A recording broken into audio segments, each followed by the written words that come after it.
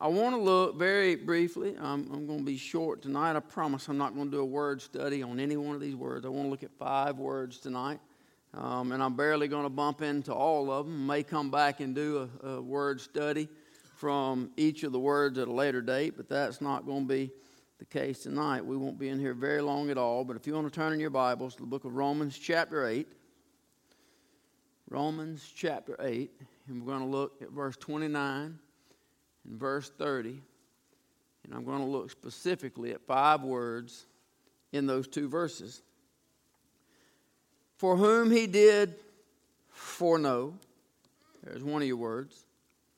He also did predestinate. There's another one of your words. To be conformed to the image of his Son, that he might be the firstborn among many brethren. Moreover, whom he did predestinate, them he also called. Them who he called, them he also justified. That's a hallelujah right there. And whom he justified, he also glorified. I want to bring a very short message entitled, We're Already There. God, thank you so much for your word. Thank you for this book. God, I thank you, Lord, for just the smile, for the joy, for the encouragement, for the life, for everything that this word is, everything that this book is, that it lets us see the hope of our future, God, that it doesn't matter what we face in this world, in this day, in the trials and the troubles, it's but a vapor, God. There's a promise of an eternity ahead, and this book paints that picture, and it shows us those things, God. I thank you for it, God. I pray now you'd help us, God. I pray you'd move amongst your people, God. I pray you'd give just a little glimpse of glory tonight, God. Just help us to see the things that you have in store. Lord, we love you and we praise you in Jesus' name. Amen. So here in this short passage, these 2 little verses, what we see is a timeless past and an endless future. There are no bookends in God. He is without beginning and he is without end. Can anybody comprehend that? Can anybody comprehend without end? That one's hard enough. I grasped that a little bit. There's never going to be an end. We will live forever in the kingdom of God. That's very difficult, but somewhat, I guess, partially conceivable. But that other one, without beginning. Everything that we know of has a beginning, but God. So we're dealing with this omnipresent, omniscient God who has no beginning and no end. Before time began, God was. Before time began, God already knew. There are ages yet to come, centuries, millenniums that have not yet been born that are coming, and God already knows all about them. Since God is omnipotent, which is all-knowing, and omnipresent, which is all places, all times, that means that he's everywhere now. That means that beyond the furthest star, he's there. Around the sun, he's there. Over behind the moon, he's there. Across the globe in China, he's there. Right down the street, he's there. Here at 552 Hammett Road, he's here today. But God is not bound by space or by matter or by time. So if you look back to yesterday, he's there. If you look at tomorrow, he's not going to be there. We're going to be there. Amen. One way or the other. But he's already there. If you look into eternity future, he's already there. There are no bookends to our God. So before we were ever born, God already knew us. God already knew everything about us. The word foreknow comes from a Greek word. It means to know beforehand. That means that when Jesus allowed them to put him up on that cross, to hang him on that tree, he was already thinking about you and I. We were already on his mind. It's not like I'm just going to go ahead and die for whoever comes next. It was, I'm going to do it for you personally. You were on the mind of God when he put his son on that tree. Thank you, Jesus. Thank you, Jesus. So when Jesus died for my sins, he didn't only die for the ones that I've already committed.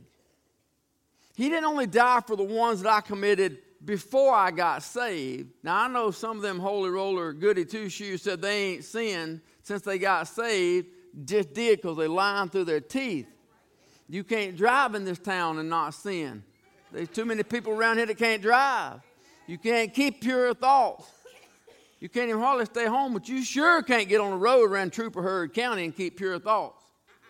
So he not only died for everything that I did before I got saved, he died for everything that I did since I got saved up to today.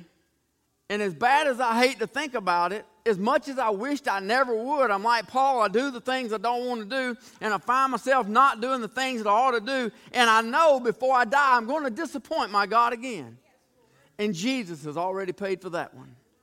See, when he wrote down all my sins, he didn't say all the ones that I know of. I'm sure I've let God down a lot of times. I probably didn't even know it. I probably have gone past some things that I wasn't even half paying attention. And God was like, I really wanted you to do that. And you're so caught up in your own little world down there. You missed right by it. He paid for all of my sins. So whatever we have, whatever sins we look back, and we look in our past, we see our mistakes, we see our failures, that's called after knowledge. We look back at the things that we've done and we have a knowledge of the things that has already happened, but God has a foreknowledge. God knew you were going to do it before you did it. And Jesus died anyway.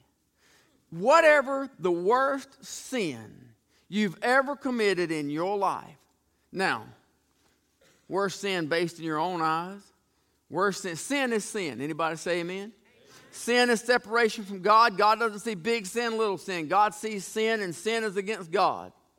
So whatever you've done in your life is evil and against God. But we certainly blow things up in our little world.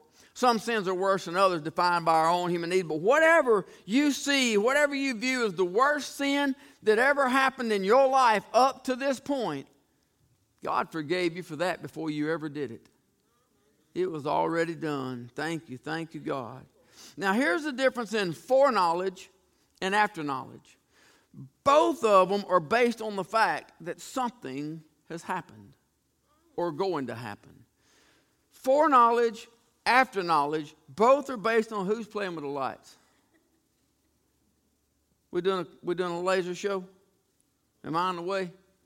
It suit me if it was off anyway. That thing blinds me. But both of them are based on the fact that things happen. As we live our lives, all kind of things happen. We establish things. We do things. As we look back, we see all those memories. We see all those things of the past, and we see the things that we remember. History books are written from things that have happened in the past. History books are written on facts, things that have been recorded. They're written on things that happened yesterday. All of that is after knowledge. God sees the exact same facts, but he writes them down as prophecy before they ever happen. God's prophecy is just as true, if not more so, than the history books. A history book records as best as it can remember what happened the way that man can put it. But God, with complete accuracy, tells us what's going to happen in the future with no mistakes.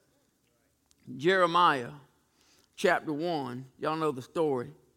God came to Jeremiah in verse number 4. It says, the word of the Lord came unto me, saying, before I formed thee in the belly, either turn that thing on or turn it off, or I'm going to move my podium. I feel like I'm in a light show up here. Is that bothering y'all? Y'all see it blinking? If it ain't bothering you, I won't say another word about it. I hadn't seen Larry, and he's our light guy, so we may just have to deal with it.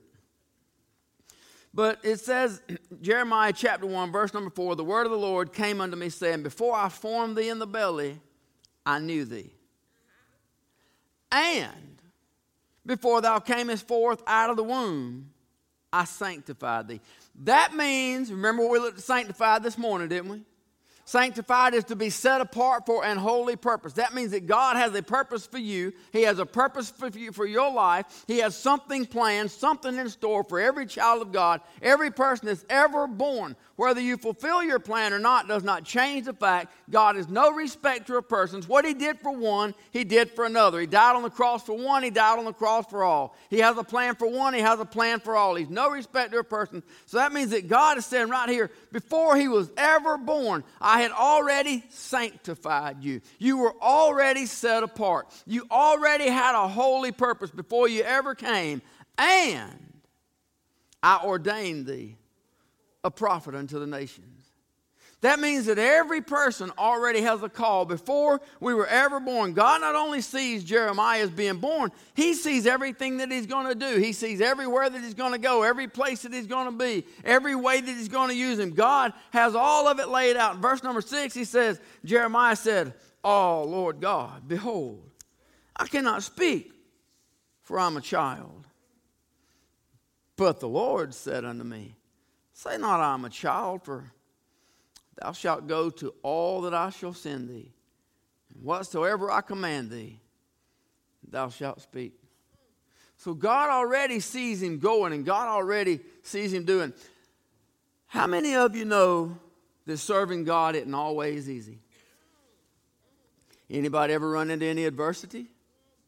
Anybody ever run into any trials? Anybody ever run into any tough nuts to crack, kind of like how we were when we were lost, before we got saved and didn't want to hear it? Anybody ever run into trials? Anybody ever been kind of handed it to you when you're trying to present the gospel? Anybody ever told you, I don't want to hear it? Whatever you're selling, sell it to somebody else. I ain't selling nothing that's free. I'm trying to give it to you. Y'all know what I'm talking about? Verse number 8, Jeremiah chapter 1 says, "Be not afraid of their faces, for I am with thee to deliver thee, saith the Lord." Whatever they said to you, God already knew they were going to say it. He had already seen their faces. He had already seen their rejection. He had already seen their hatred. He had already seen their bitterness. Whatever they said to you, God already knew it, but He sent you anyway. You know why? Because everybody's given the same opportunity.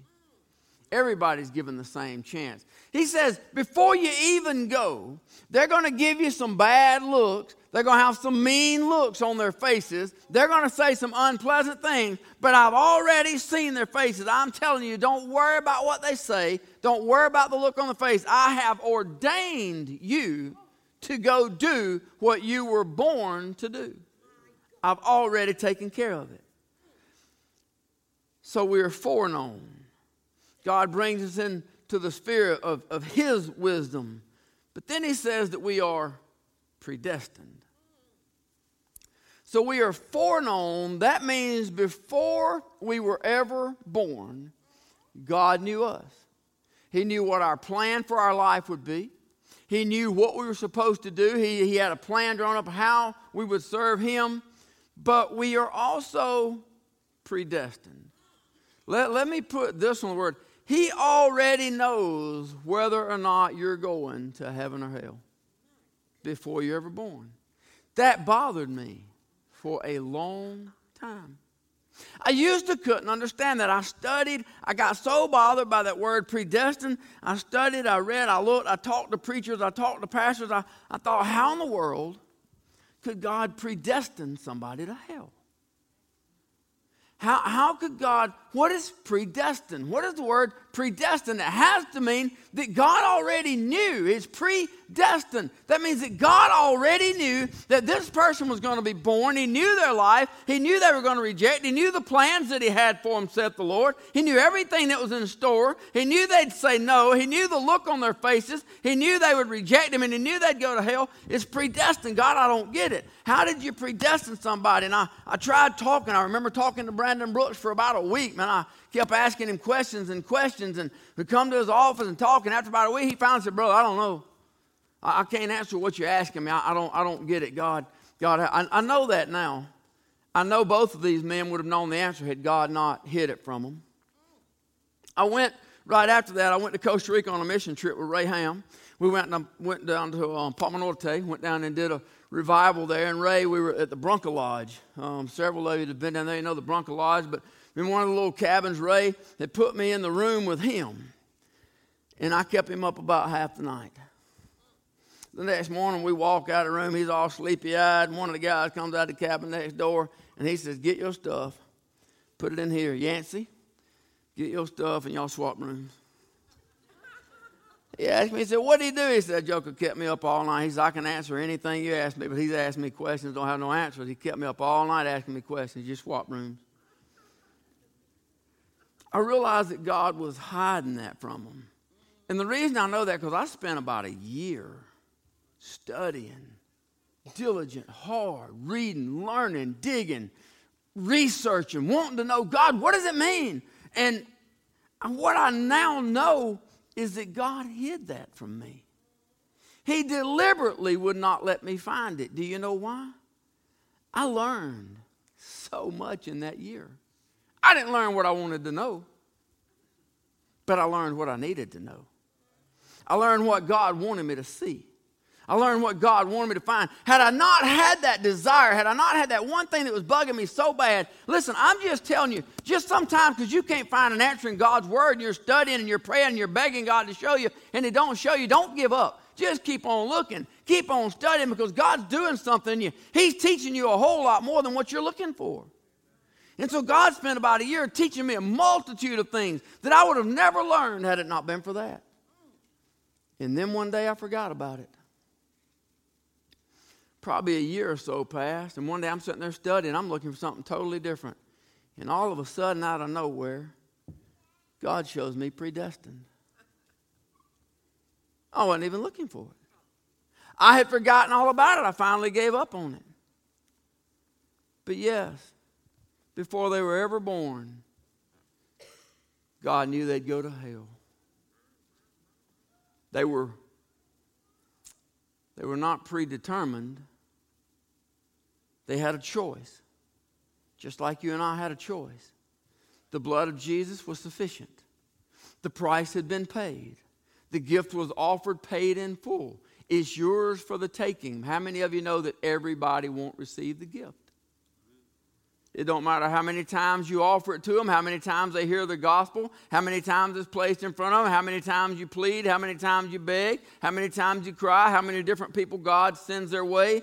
There are some who are going to die and go to hell because they rejected the gospel of Jesus Christ. They rejected the free gift of Calvary's cross. Their sins were never washed away. They were born separated from God. They died separated from God. And because of that, they'll go to hell. You know why God already knew that? Because he's already looking over there at the marriage supper of the Lamb and he sees whose seats are empty. He's already over there at the Lord's Supper. He's already over at the table. He's already over there in the kingdom. He's already past the 1,000-year millennial reign. He's already on the other side of the battle of Armageddon. He's already out there and he sees who's there and who's not. God is so big. Yes, what a God. God is so awesome that he can see all things at the same time. People had a choice. They weren't predetermined. They weren't sent to hell. They were given the same opportunity that you and I were given. They simply said, "No, I don't want it." Isn't that a hard answer to get from people? Sometimes you talk to people so long, and you finally got to the water's edge, and you think, man, somebody's fixing to get saved. Behold, now's the acceptable time. And they go, I'm just not ready. You what? No, I'm just not ready. Did you not just understand everything that come out of my mouth? You reject this gift. God never has to call you again. Except the man be drawn. Except the Holy Spirit draw you. You think I'm here talking to you by accident? You think I just met you for nothing? God sent somebody to you. We just spent an hour talking about sin and separation from God and hell, and you're going to go home and lie in that? And they do it every day. They do it every day. It's a rejected feeling, isn't it? Wow. So, predestined. God already knew. Ephesians 2:4 says, but God, who is rich in mercy, for his great love wherewith he loved us, even when we were dead in sins, hath quickened us together with Christ. By grace you are saved, and has raised us up together and made us sit together in heavenly places in Christ Jesus, that in the ages to come he might show forth the exceeding riches of his grace in his kindness toward us through Christ Jesus. For by grace are you saved through faith, not of yourselves.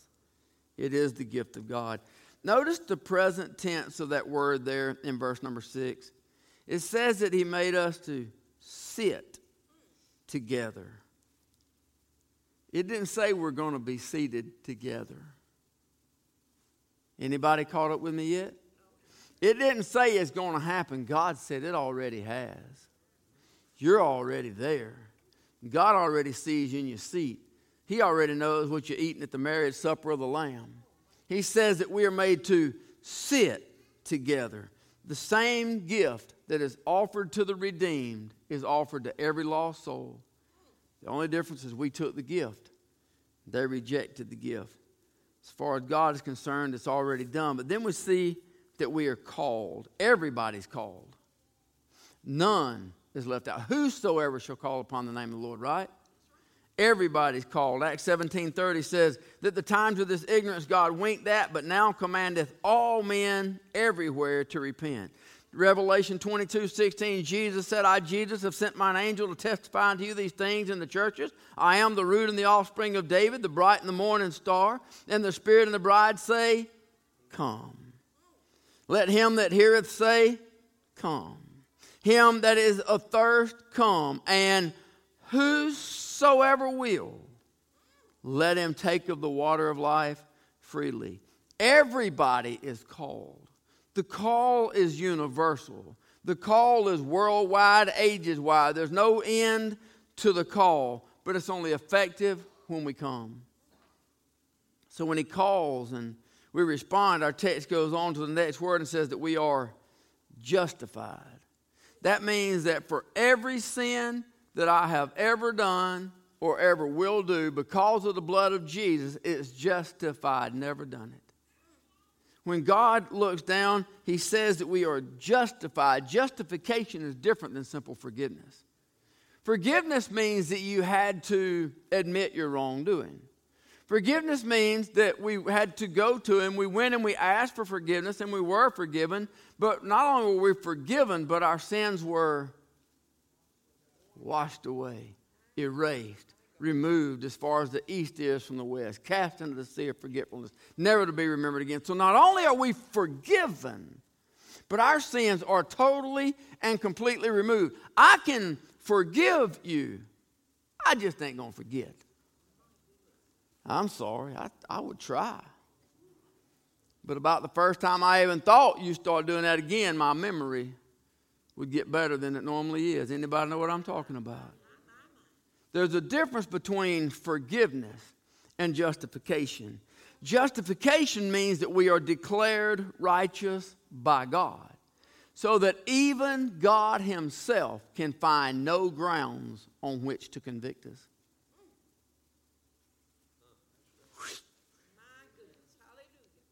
Justification means that our sins are removed in such a way that even when God looks at us, God can find no grounds on which to convict you.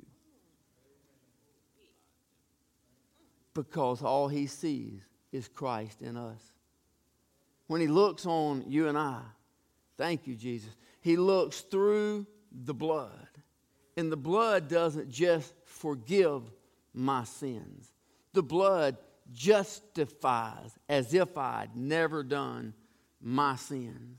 God says that we are justified. And then there's that word right there, glorified. Look at the text there again, Romans chapter 8. You still got your Bible open? Look at the text there again. The entire text is written in a past tense. Verse number 29 says, for whom he did foreknow, he also did predestinate. Doesn't that mean it's already done? To be conformed to the image of his Son, so that he might be the firstborn among many brethren. It says that he did, not he's going to do it. Not that in the future this is going to happen. This is an already done deal. That he did foreknow us, so he did predestinate us. But verse number 30, it says, moreover, whom he did predestinate, past tense, them he also called. That's another past tense, already been done. And whom he called, them he also justified. You're not going to be justified. Past tense. You already are. But whom he justified, them he also glorified. He's not going to glorify you. He already did. You already are. In all of our filth and all of our wickedness and all of our sin and all of our mistakes and all of our failures and everything that we do that we see as a disappointment, God looks through the blood of Jesus and he sees justified and he sees glorified. And he calls us his children. We look at the future. And we look there in the Word of God at the future. That's what we have to look forward to. As far as God's concerned, it already is. We're not going to be seated in heavenly places. We already are. 1 Corinthians chapter 2, Paul said, as it is written, eye hath not seen, nor ear heard, neither have entered into the heart of man the things which God hath prepared for them. Y'all see that word? It says the things which God is going to prepare. I messed that up, didn't I? The things which in the future God's going to get around to it. One day after we get there, God will do the repairs. The things which God hath prepared, it's already done. Jesus said, I go to my Father's house. He said, I go to prepare a place for you. And if I go, I'll come again and receive you unto myself, where I am there you may be also. If I go, I'll come again and receive you unto myself, that where I am there you may be also. Nobody likes that? The place is already prepared. The Son of God's already there. The Holy Spirit's here, thank God. But he said, I'm coming to get you. And I'm going to take you to the place. And it says right here, that hath prepared for them that love him. Anybody love him? Anybody love the Lord? Anybody say, thank you, Lord? Thank you for grace. So 2 Corinthians chapter 4, Paul says in verse 17, for our light affliction, which is but for a moment, worketh for us a far more exceeding and eternal weight of glory. While we look not at the things which are seen, but at the things which are not seen. For the things which are seen are temporal, but the things which are not seen are eternal. There's so much to look forward to. There's so much in our future that's got so much good. All of eternity will be in the presence of the Lord Jesus Christ. We'll be in the presence of the Father. We can enter into the throne room. Somebody ought to get excited about something. I wonder if when we grumble, I wonder if we complain. Anybody have any troubles in your life? Anything not going just exactly hunky-dory, kind of like you'd like it? Financial troubles, wife troubles. You can't have no husband troubles. God forgive me. Lying in the pulpit. Anybody have any problems? Anybody ever have any things that pull you down? They hold you back. They kind of get you to grumbling, talking out the side of your mouth. Get a little sideways. You know what I'm talking about?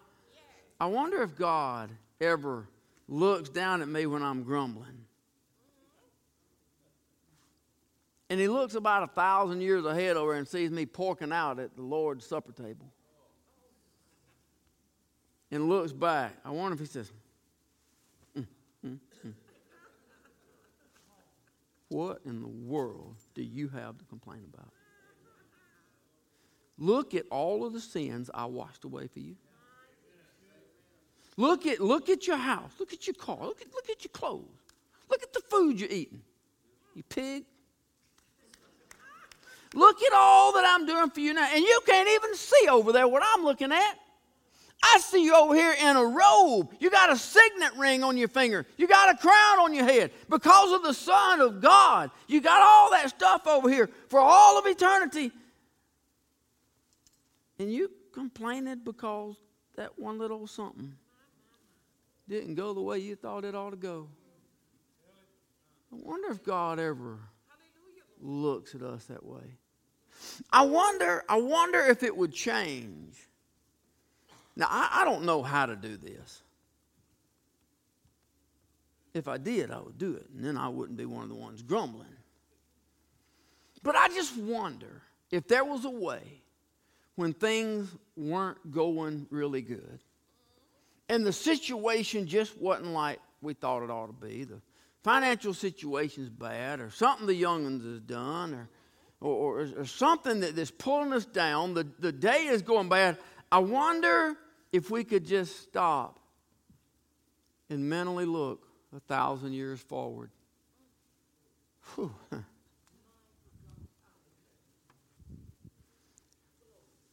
Where you're going to be and who you're going to be with. There will be no evil. There will be no presence of evil. There won't be a wicked thought in your mind. When I see him, I shall see him as he is. For I shall be like him, for I shall see him as he is. There won't be an evil thought in my mind. I can't even comprehend that. I wonder if in the midst of a trouble, if we could just stop and look at it the way God sees it and just take a little 1,000-year gleam at where I'm going to be. I ain't even got to look 1,000 years. I'm pretty sure knocking on the door of 60, I probably could narrow that down to about where I'm going to be inside of 50 years. And it's going to be the same place. I ain't got to look all that far off.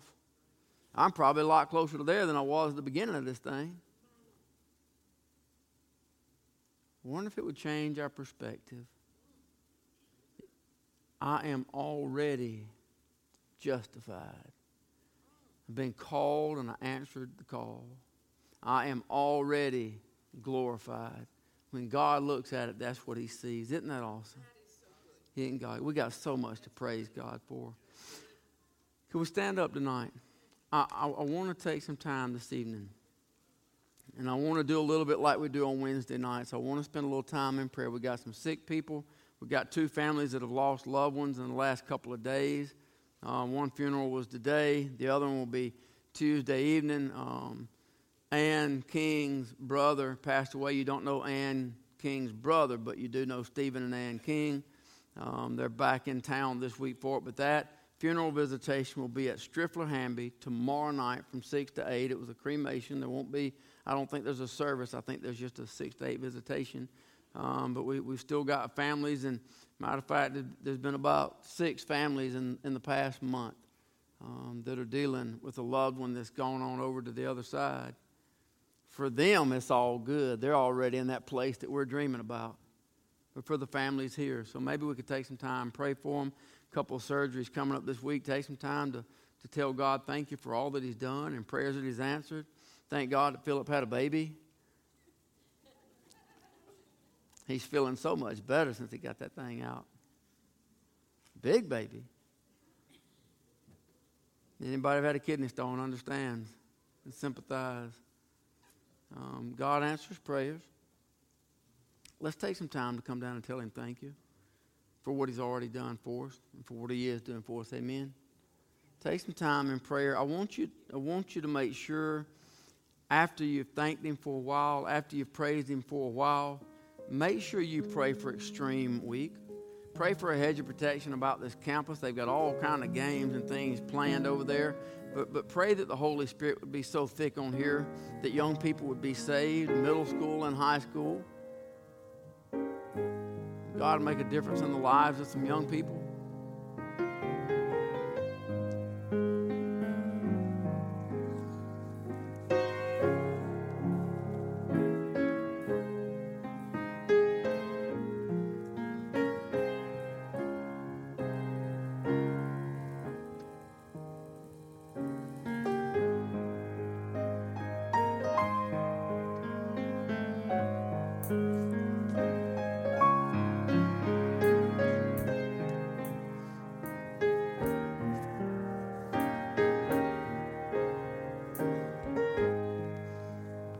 crazy.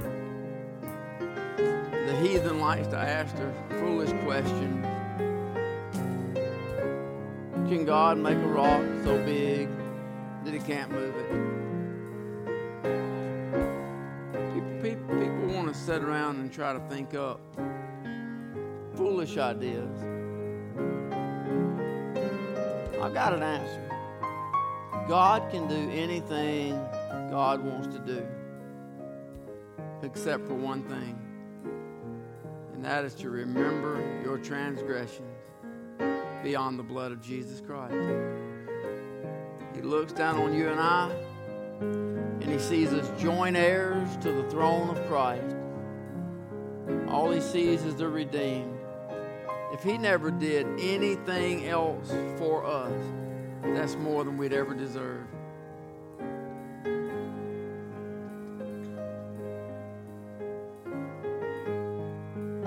It's crazy to think that when Jesus stepped down off that throne, looked at the angels and said, I'll be back. 33 and a half years, I'll be right back. I'm going to go do something. That he could look down at every sin that everybody in this room did.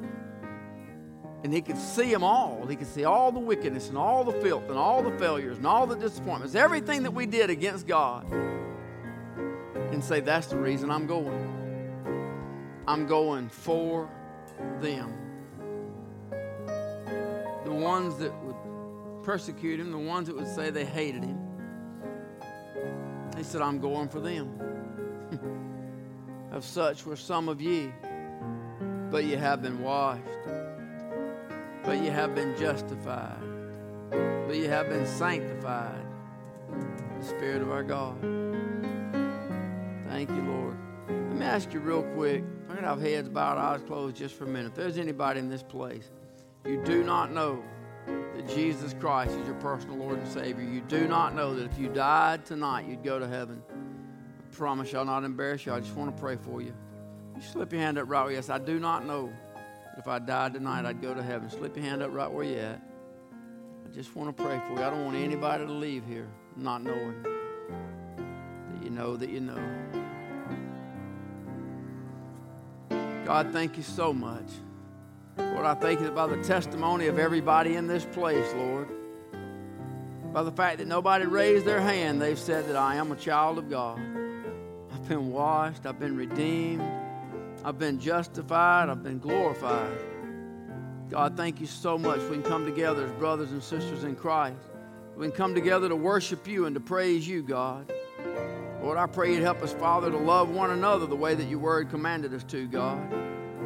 Your word says, by this shall all men know that you are my disciples, that you have love one for another. I pray you'd help us to love one another. God, I pray you'd help us to not stop there, because you said even the Pharisees do things like that. God, you said that we're to love the enemy. Pray for those that spitefully use you and persecute you and say all manner of evil against you. And Father, today we pray for the lost.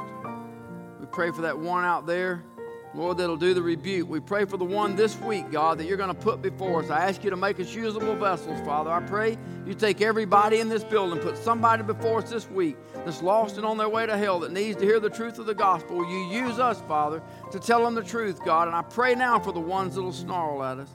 I pray now for the ones that'll reject, God. I pray that the Holy Spirit would go before us and soften some hearts, God. Lord, I pray you'd help us, Lord, to be a blessing to somebody. May people see Christ in us, God. Oh, we love you. We thank you so much. Praise you for all that you do in Jesus' name. Amen.